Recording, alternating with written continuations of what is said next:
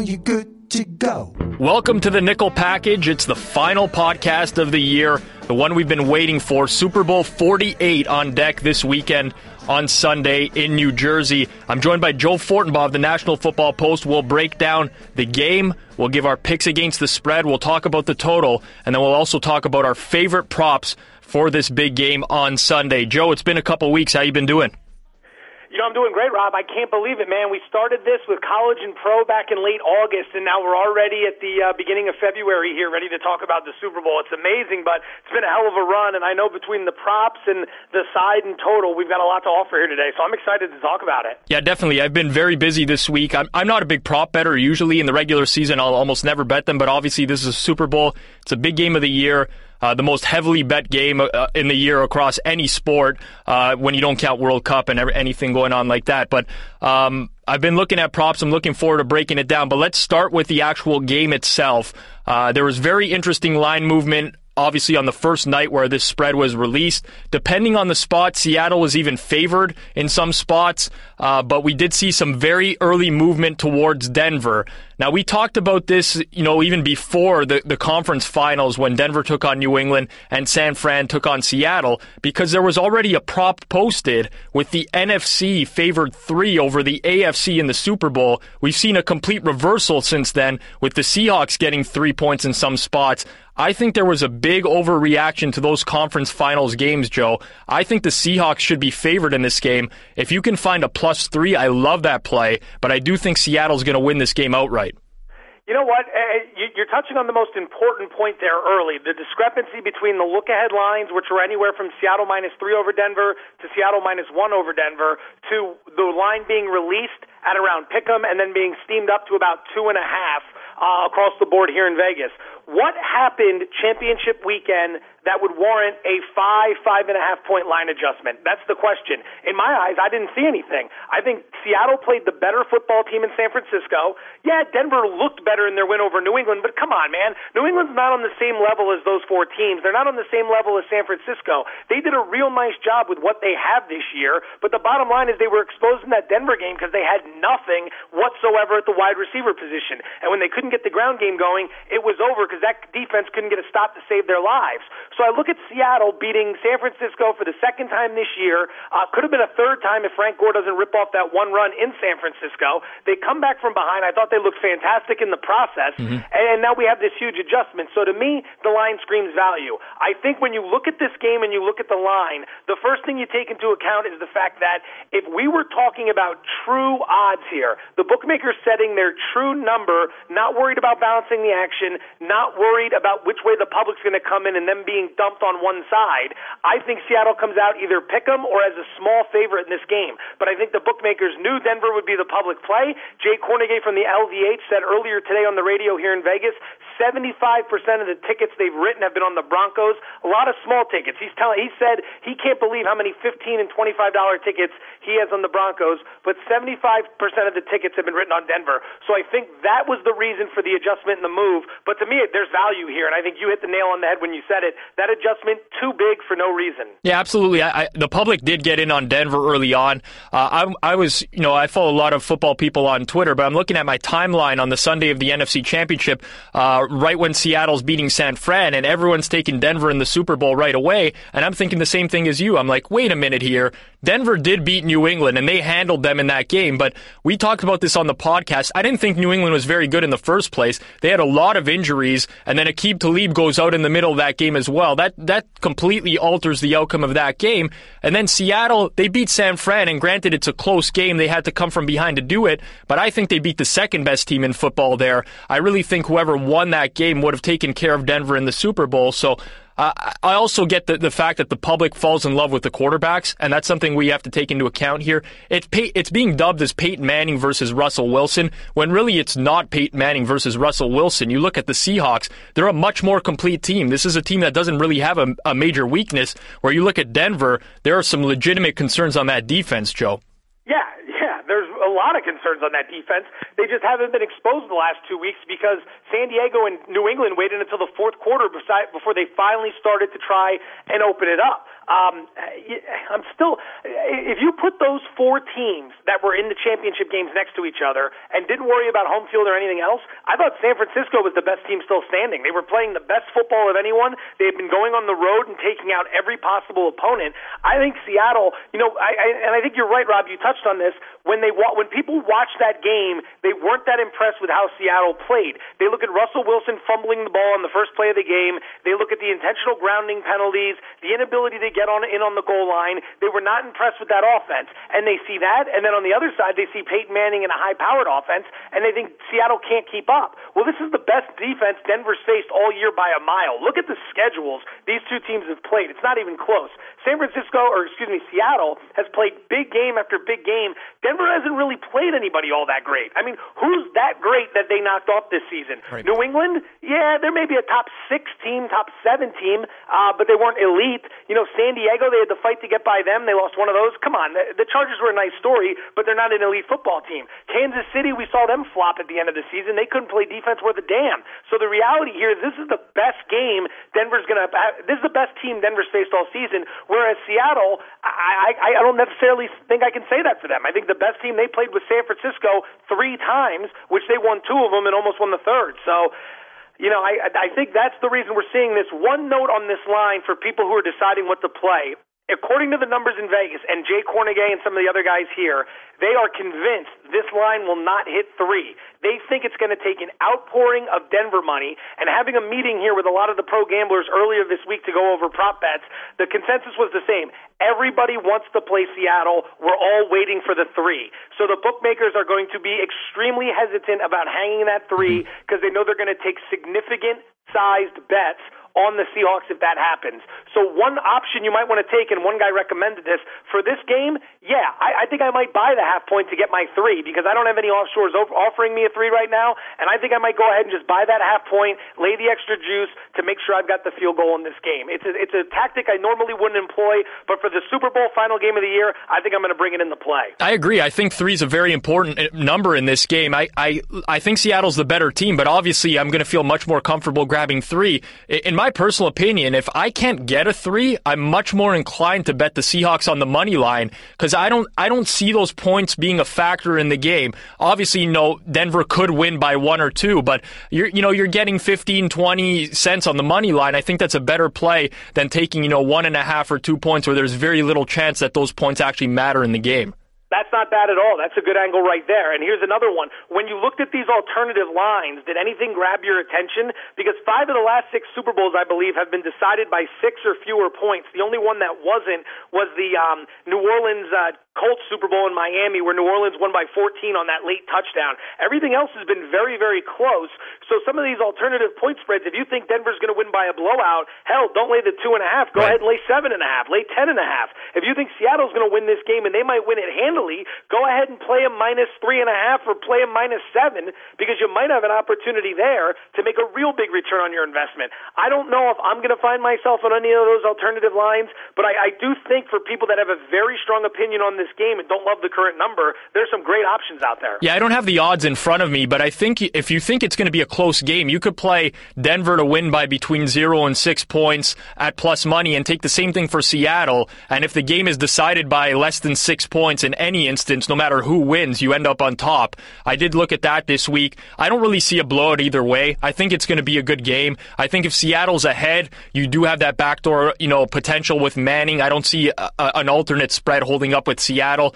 Conversely, I don't think Denver's going to run away with it either. They can obviously score, but Seattle's defense is very good. I just don't see Denver putting up a ton of points. And that leads us into the conversation on the total, Joe, because total coming out at 48 at open, some money coming in on the under. I agreed with that move right away. It's not a play that I love. If I was going to tease the game, I would tease it towards the under, but it's something that I'm going to stay away from. I think the odds makers did a pretty good job with the total, Joe.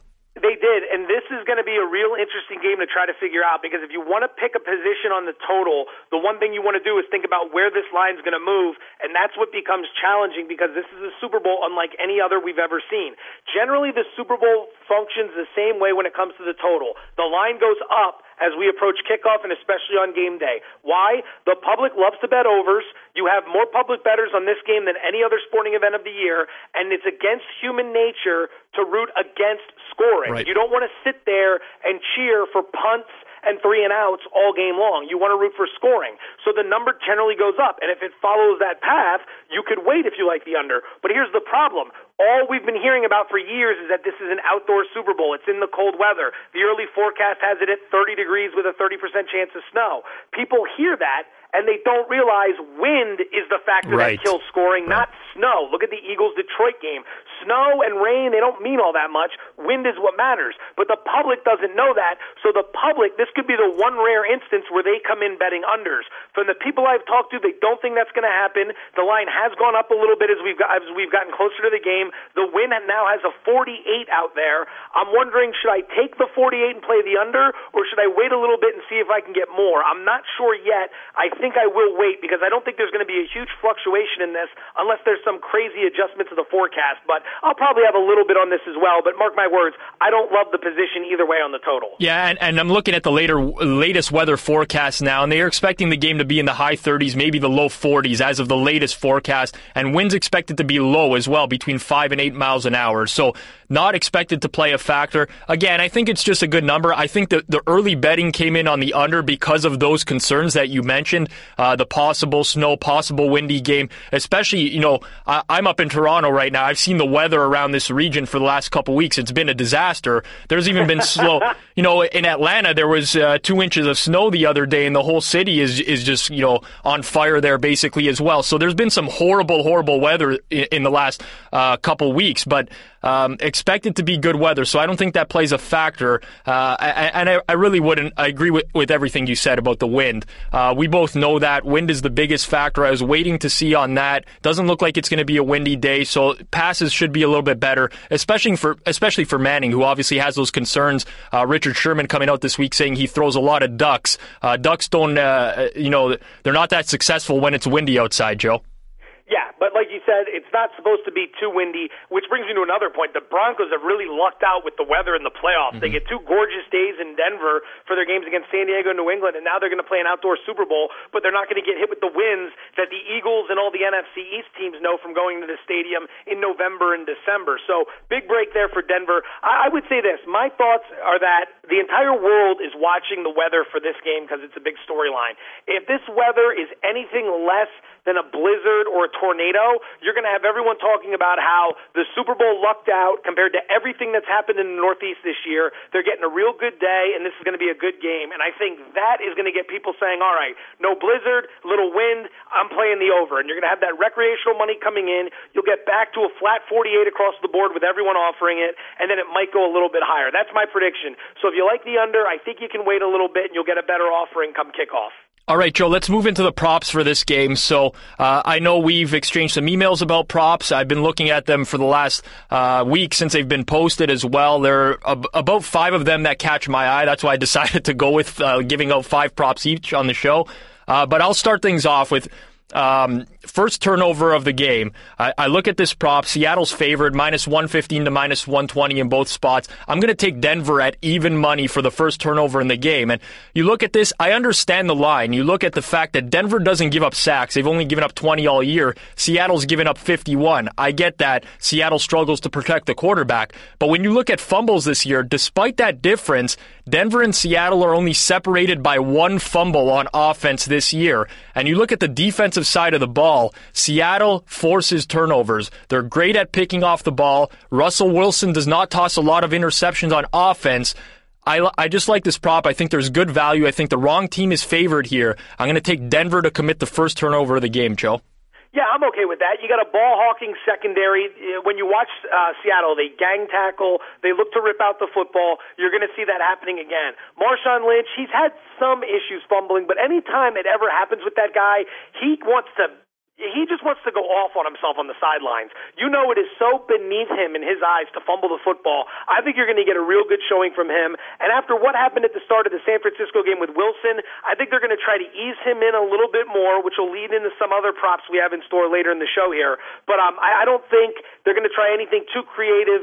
Plus, it's in the back of his mind, look, I can't afford to turn the ball over on the first play of the game. So if you're going to take a shot here, I like it with Denver as well.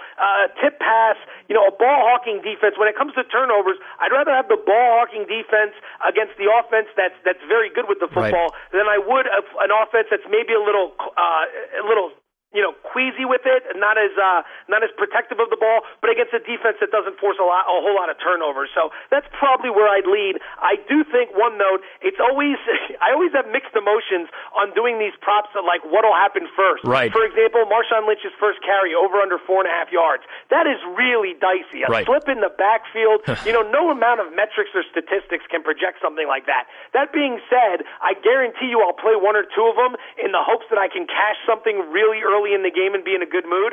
But overall, I never make big plays on those, and I never have a lot of them because they're just too hard to handicap. Marshawn Lynch's first carry in every single game could have been 6 or more yards for 15 straight games. But if Russell Wilson slips or Marshawn Lynch slips or one offensive tackle misses a block, that thing gets blown up and you lose. So there's no metrics there that can help you with that. The reason I'm going with the first prop in this instance is because I'm getting a better price than if I take it on the game total. So that's the only reason. I'm getting 10 cents better on this play, so I'll risk it that it happens first. I'll kick myself if Russell Wilson throws an interception and then, the Seahawks get 2 turnovers on defense later on in the game. Fine. Maybe I should have laid the 10 cents, but I'm looking for the best price available. I like this spot, Joe.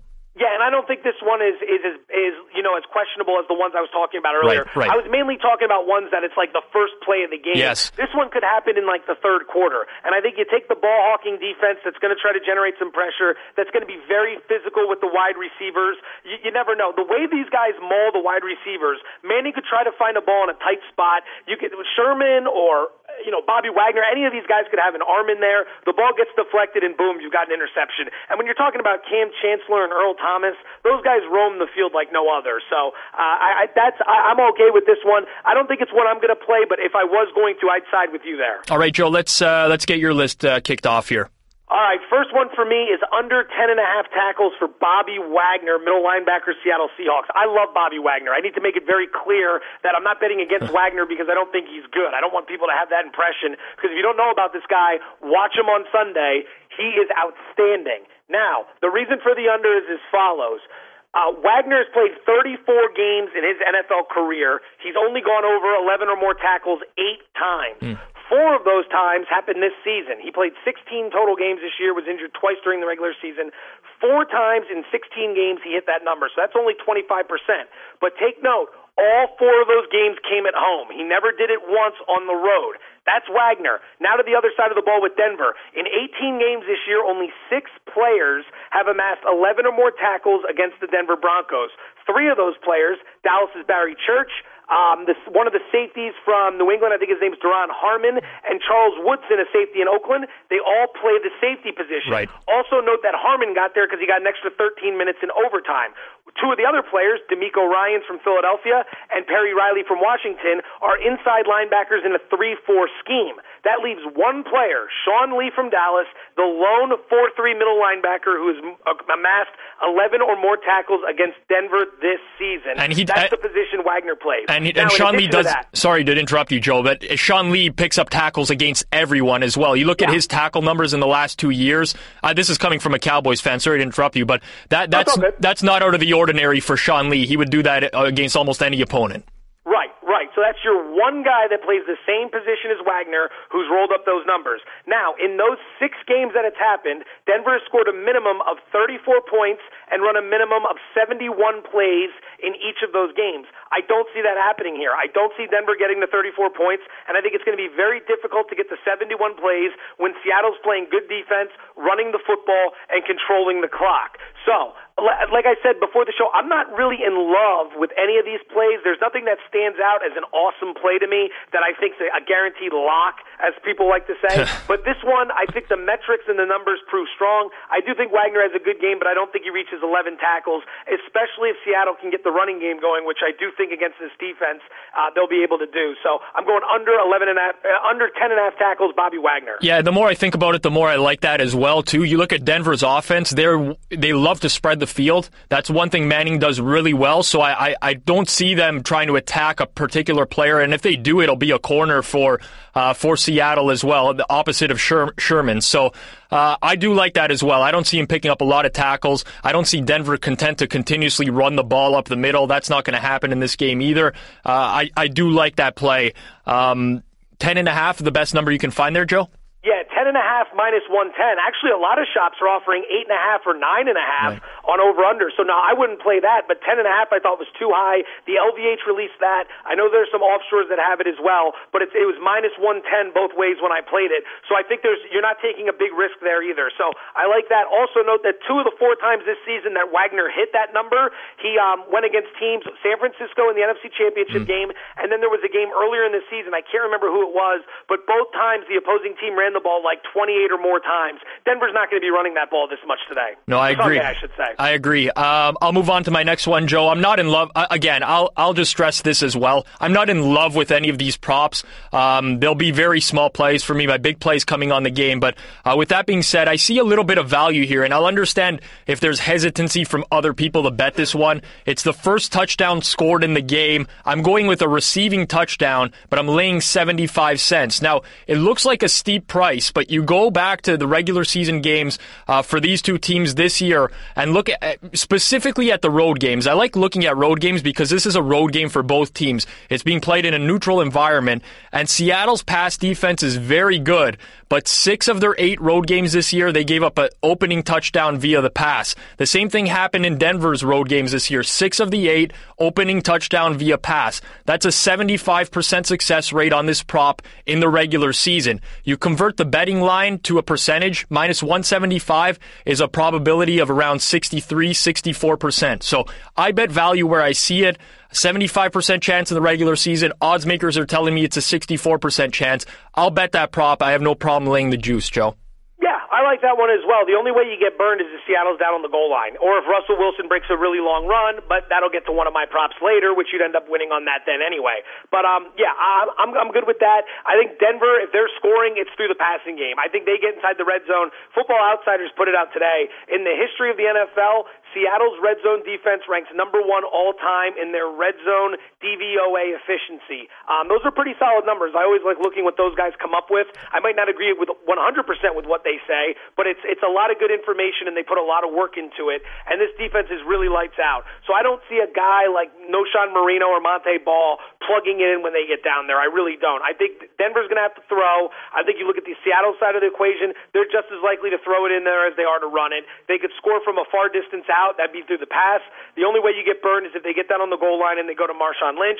But when you look at all the factors involved, including the price, which that's an excellent breakdown, talking about your true odds versus the odds being offered, I think it's a good move there. So, yeah, if you're going to lay a little more juice, find one where you're getting good value, but don't put yourself in a position where you're laying big numbers on juice all day long, right? Because you don't want to have to win to go 4-1 to barely turn a little bit of a profit. You want to set yourself up with a situation to make money here. So take them where you find them, and I think this is a good one. All right, Joe, let's move on to your number 4. Yeah, this is a similar one. So I'm not going to advise people go nuts on this because you're laying minus 175, but it's the under on Seattle wide receivers to catch a pass. The over-under is 7.5. The juice minus 175 on the under. So be careful here if you don't want to play it. I completely understand. This is probably going to be the one big one I play in terms of a heavy favorite. Seattle, I think in 18 games this year, only 5 times they've had 8 or more receivers catch a pass. 5 times. None in the remaining 6 games. I like using trends to look at the entire season, but I think later in the year, the second half of the season, or maybe even the last month and a half, that's more important of where a team is at. Teams change throughout the course of a season. Some get better, some get worse. Look at the Carolina Panthers. They got off to a rocky start and then pretty much ran the table. But then you look at some other teams, Kansas City, they fell apart down the stretch. I want to look at how teams are recently trending with a good sample size, and you look at Seattle's last 6 games, 4 regular season, 2 playoffs. Not one time have they completed a pass to 8 or more receivers, not one game. So I'm going to lay the 175 here and play the under, and that's where I'm going to go from there. All right, Joe, I'll move on to my number 3. I'm in agreement on that one as well. Again, you just got to convert these lines to a percentage and then weigh the balance. And at minus 175, like I said, that's about a 63.5% implied probability. You look at the numbers you mentioned this year, the implied probability is probably higher that it stays under that. So I agree with that play as well. Now I'm going to move on to one here. You might see better odds on this in Vegas, but the best I could find on an offshore, unfortunately, is 12.5. This is for Russell Wilson's longest rush of the game. I've seen 10.5s at some Vegas sports books when they've posted their props. 12.5 the best offshore. I still like the over. You look at this year, in only 3 games had Russell Wilson been held to a longest rush of single digits. So you had a bunch of other games where he was short of this number, but there were rushes of 10 yards, 11 yards, and 12 yards. This is the Super Bowl. In the regular season, quarterback picks up yards, he'll slide, he'll run out of bounds, but this is a big game where every yard counts. They're going to lay it out on the line. 12.5 seems like a low number to me. I don't think Denver's defense is very good. I don't think they can contain him all game long. I'm going to play over 12.5 on Russell Wilson's longest rush, Joe. You know, as we're talking about this, it's a perfect time. I'm going to segue into my third prop because we can combine the two. All right. I'm over 29.5 rushing yards, minus 110 on Russell Wilson for the game. I agree with everything you said. This is the final game of the year. Russell Wilson was at the Super Bowl last year to scout it. And let me explain what that means. Russell Wilson flew to the Super Bowl and attended the game specifically to watch how long the warm-ups were, how long halftime was, how long the commercial timeouts were, because he wanted to get a feel for what it's like to play in this game. He didn't want to warm up too early and use too much energy. He wanted to get the understanding of what the Super Bowl is like and how it's different to everything else. This kid knows it's the final game of the year. He's also smart enough to realize you're never guaranteed to get back to the Super Bowl. This could be his one and only shot, so you know he's going to leave it all on the field. I totally agree that he has at least one big scramble in this game. It might even come on a design run. I think Darrell Bevell, the offensive coordinator, they're going to have a few design runs for him. I also think they'll have a few read option plays in there where they try to get the ball to Percy Harvin as well. And then I think early in the game with the jitters, instead of looking down the field and trying to thread the needle, maybe he panics just a little bit and realizes, hey, I can get 5 or 6 yards scrambling, and he goes that route instead and tries to move the sticks or at least make it a manageable second or third down. I do think he's going to be running in this game, and I think he's going to have success against this defense. So I like your over. I also like the over on the total number of yards, because if we hit yours, we're only a few carries away from hitting mine. Absolutely. And the Broncos this year, they played 6 quarterbacks, or they had 6 games against quarterbacks that you would consider mobile or even semi-mobile, because I'm going to include Alex Smith in that equation. 5 of the 6 games, they got torn up. The only game where they held the opposing quarterback in check was against Washington, where they took on RG3. But RG3, he had basically one knee this year. He didn't do anything against anyone. So Terrell Pryor tore him up, Alex Smith a couple times. They didn't look good against mobile quarterbacks, and I don't trust them against Seattle here. Joe, let's move quickly through our final 4 here, and I'll go to my number 2. This prop is interesting. You're going to have to bet it quick, because offshores are starting to take it down right now, depending on the book. I've only seen it up a couple times, in a couple spots, because the weather is affecting this prop, and it's changing the odds. Will there be a missed field goal in the game? I did a double take when I first saw this line, because yes is favored, no is plus 120. These are 2 of the more reliable field goal kickers in the game in Stephen Hauschka and Matt Prater.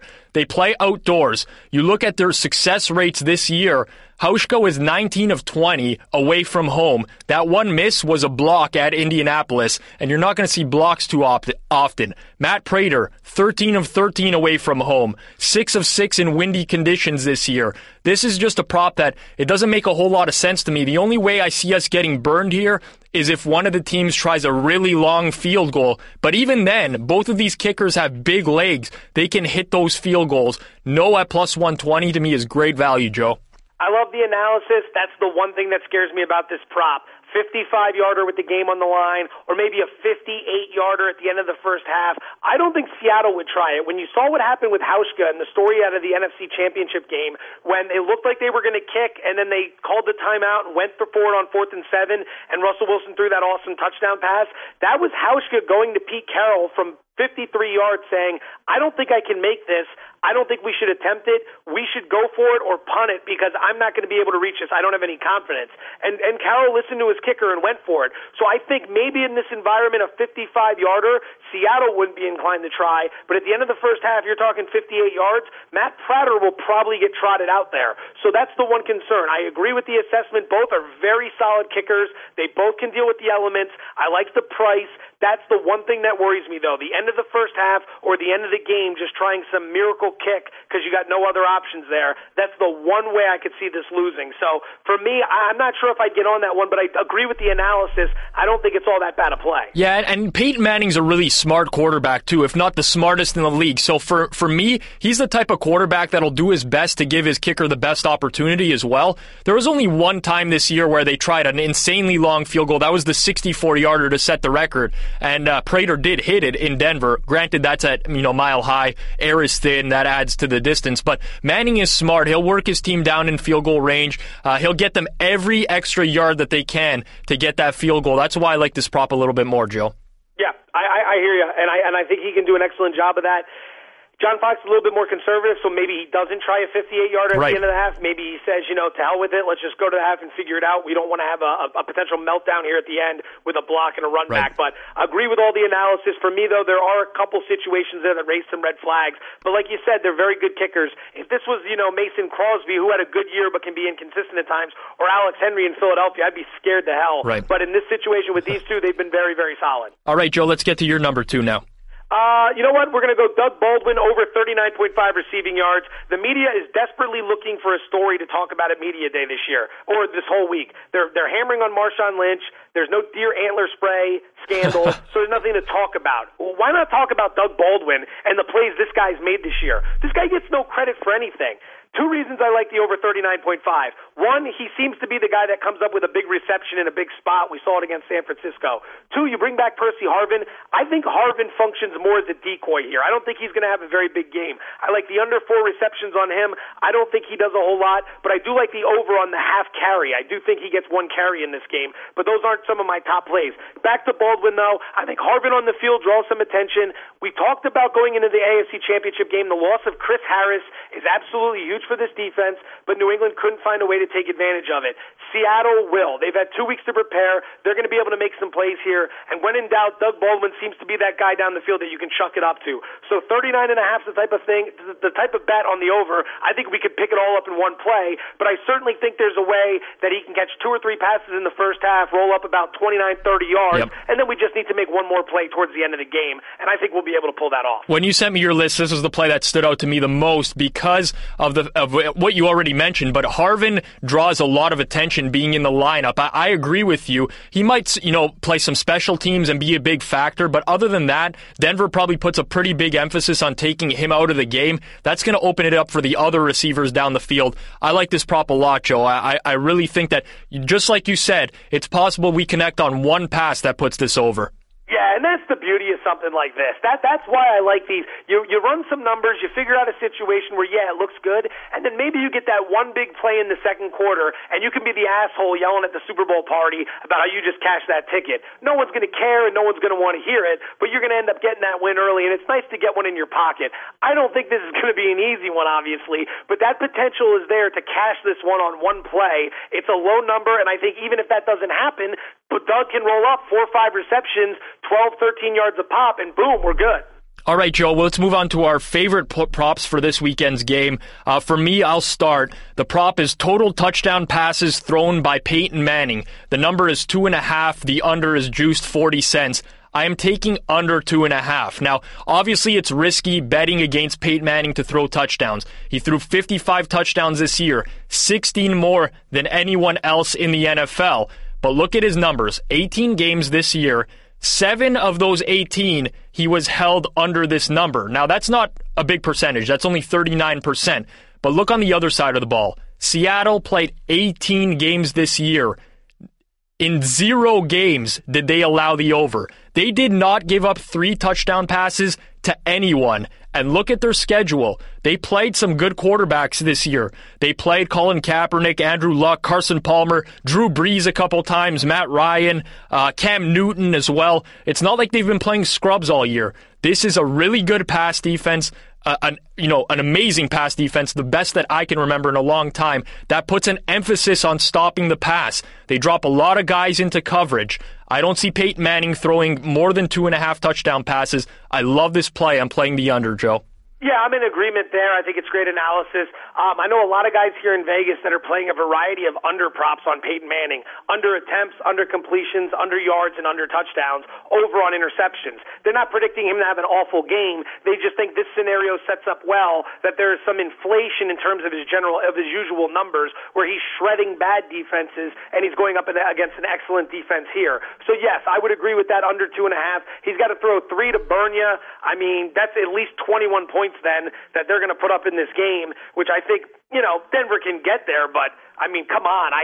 It's not like they're going to be rolling up 35 or 42 where these touchdowns can happen left and right. So I'm good with you there. Plus, if they get down on the goal line, they're going to at least try to give it to a guy like Monty Ball or, Noshan Marino down there. So there's the opportunity to get a score there. So I'm with you on that one. I think there's value in a lot of the unders on Peyton Manning. Absolutely. And you just touched on a great point. You look at the defenses that Denver has played this year. Now, granted, a lot of those defenses' numbers are worse off because they did play Denver, but you look at it across the board, they only played 2 top 10 pass defenses all year. One was the Giants. The Giants' numbers are heavily skewed because they had that run of games against terrible quarterbacks where they played McGloin, Barkley, Freeman on Monday Night Football, Scott Tolzien. They had a horrible run of quarterbacks there. The other one is Tennessee. Tennessee had the fewest touchdowns allowed in the league, but their yards per attempt and yards per game were right in the middle of the pack. So I don't think that,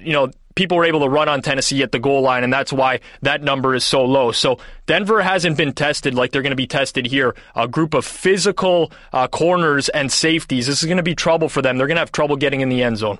Yeah, I agree. I think that's one of the reasons I'm playing the under on Eric Decker, total receiving yards. I like Decker. I mean, he's a guy that when you have a really good quarterback, he can make some plays, especially when there's so many other weapons around him taking attention away, but I don't see him being a factor. He's not a guy that does well with press physical corners. They can beat him up pretty good at the line of scrimmage, and I think that's what's going to happen. So that's just another prop I'm throwing out there as well. Here's another one if you can find it. I can't get this anywhere. Over-under on Eli Manning, the amount of times they show him during the broadcast, it's like 1.5. You're guaranteed getting 1. Yep. They're definitely going to show him again. They're going to have a storyline with, Peyton gets his second Super Bowl win.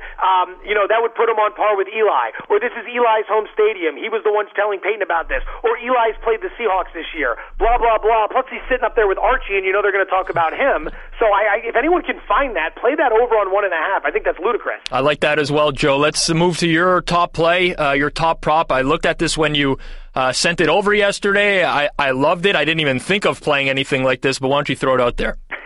Okay, well, first off, I got to make it clear. I went backwards here. Bobby Wagner, the under, that's probably my top play.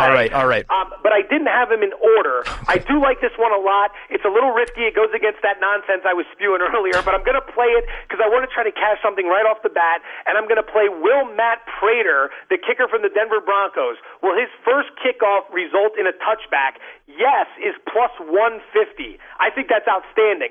When you look at Prater, I understand in elevation he has the advantage with those numbers. They might be inflated. But when you compare him and the touchbacks he's had in Denver to the opponents that have come in there and kicked in Denver, he still dominates them. These other guys come in and they can't take advantage of the altitude as much. Same thing on the road. He goes into these different environments. He's having more touchbacks than the opposition. And what that tells us is this guy's a very good kicker no matter what the altitude. The one thing that worries me is if Denver defers Seattle takes the ball, then Denver has to kick off. If there's wind in the face, that means Seattle's going to take the wind for the second quarter, which means Prater would be kicking into the wind. In addition to that, you have a problem here where even if he puts it deep, you could have some knucklehead for the Seahawks trying to make a big play early in the game running that ball out. So there are some variables here, but personally, I think at plus 150 for a guy who's known for touchbacks, I'm going to go ahead and take advantage of that and hope to score on it early in the game. So again, it's a volatile situation, but that'd be a fun one to catch right off the bat. Yeah, your second point does worry me because I'm not actually sure who's returning kicks in this game, whether it's Golden Tate or Percy Harvin, because they're both pretty good special teams players. Tate's done it for most of the year with Harvin out, but I could see if it is Harvin back there, I could see him taking it from 8 yards deep and trying to come out the end zone, make a big play in his first game back. But I do agree with you at plus money, just at the implied probability of that, I don't know how you don't take it getting take back on that play. Yeah, that one, and here's another one for you. Each punter to have one touchback in this game. One of the punters is like plus 155. The other one's like plus 140. So if you bet the same amount on both and you get one touchback, one total touchback, you're making money on that investment. Now, granted, these two punters combined all year have only had 9 touchbacks, but look at the situation. Unfamiliar environment because it's a road game for both. You've got a Seattle defense that very much can force Denver and Peyton Manning to stall out inside the 50. You've also got a Seattle team that stalls out on their own at times inside the 50. So they're going to be punting in towards the end zone. One of them takes a bad bounce, or one of them just, a guy who should be fielding it on the 10 doesn't, and then some idiot running down the field kicks it in the end zone like we've seen so many times. I think just having one touchback in this game, betting both ways on that, is a good play as well. So that's another one I'm looking at. I love that play as well. Again. Yeah, we're going to end up with like 50 props apiece. I'm going to be sitting there with my sheet, not talking to anyone, clicking off losers as the day goes on. It could be a very tough process doing this. But I think we're going to find a way to win something because we had a lot of good insight here. I did that a couple years ago, and I swore I would never do that again. I literally had a list of like 50 props with all these printouts, and I'm marking them as I go along. I barely even watched the football. Like, I couldn't even enjoy the game doing that. No. So I swore I'd never do that again. Joe, before I let you go, the most common question I get on Twitter that I've gotten in the last week is, who's your bet for MVP? Are you betting the MVP in the game? Personally, I see a little bit of value with Golden Tate. Just because of what we talked about before. Russell Wilson's not a guy that's going to come out and throw, 4 or 5 touchdowns. I think he only did it once this year, through 4 touchdowns. So I could see someone else on the Seahawks getting the MVP. If he throws a pair and they both go to a wide receiver, I could see them getting the MVP. A lot of game planning is going to go towards stopping Percy Harvin in this game. I think Tate could go off a little bit. If he's returning kicks on special teams, he also has a way to influence the game there as well. To me, that's the only real value I see. I don't think Denver's winning the game. I could see Manning winning MVP in a losing cause. I could see that happening, but I just don't see a ton of value this year other than Golden Tate, Joe. I would say 2 things to think about when you go into betting who's going to win the Super Bowl MVP. Number 1, who do you think is going to win the game? Right. I agree. Maybe Manning could find a way to win the MVP in a losing effort, but how many times does that really happen? Yep. If they lose this game, Seattle's defense is going to play well against him. I don't think his numbers are going to be out of this world. And remember, when it comes to Peyton Manning, his numbers need to be sick for us to take notice. 275 yards and 3 touchdowns with 1 interception, that's not that great for him. That's just another day at the office. For Alex Smith, that's a huge day. Yeah. For Russell Wilson, that's a huge day. For Peyton Manning, that's not all that great. We're used to 300-plus, 3 or 4 TDs.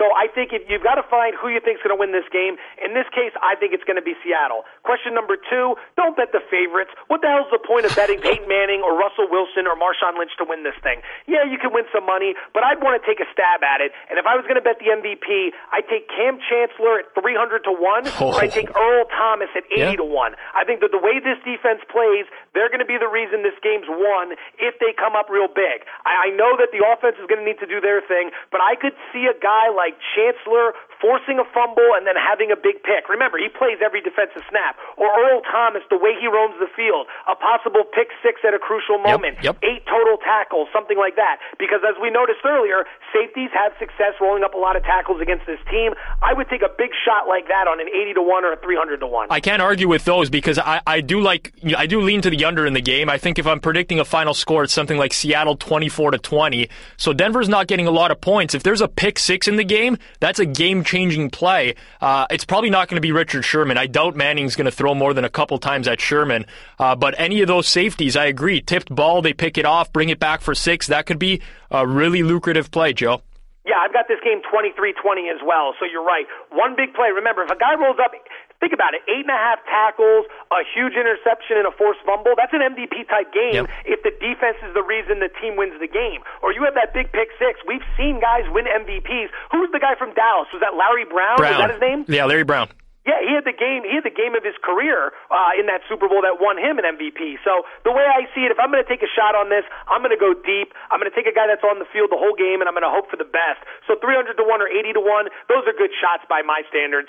You look at Richard Sherman, he's 33-1. Maybe he makes the game-changing play. But after watching the Niners in the AFC Championship and knowing how stupid it was Colin Kaepernick threw at him in the biggest play of the game, I think the first thing Manning thought to himself was, why would I throw it to this guy when I could go to any one of my other receivers and avoid Richard Sherman entirely? That would be the thought process. Absolutely. Joe, was a great year altogether with the college podcast and here on the Nickel Package. It seems like we're on the same side in the game. We have very similar prop plays as well.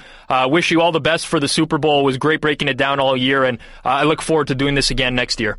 Yeah, this was a real fun year. Thanks for inviting me on for this. Thanks for everyone who listened to and everyone at The Score. We had some great conversations with guys on Twitter. I got a lot of emails about this podcast with a lot of guys who I think really improved their knowledge throughout the course of the season and shared some knowledge with us too. I mean, this is a learning process for everybody, and we've seen some really good picks. So this was a great forum for everybody this year. I really appreciated being invited on, and I look forward to doing it again. Best of luck to everyone out there this weekend. All right, Joe, take care. Good luck to you as well. You too, Rob. Thanks. That's Joe Fortenbaugh of the National Football Post. If you want even more prop plays, actually go over to the nationalfootballpost.com. There's a betting prop extravaganza up there as well. Joe and some of his buddies in Vegas all got together, gave out their favorite props. I believe there's 19 total props there. It was a really good read, very interesting today. So be sure to check that out. You can also message Joe on Twitter at Joe Fortenbaugh. Follow him as well. And myself at Rob Pizzola. This has been the Super Bowl edition of the Nickel Package. Enjoy the Super Bowl. Good luck with your plays on Sunday. For even more of the best picks in football this week, be sure to follow us on Twitter at Rob Pizzola and at Joe Fortenbaugh.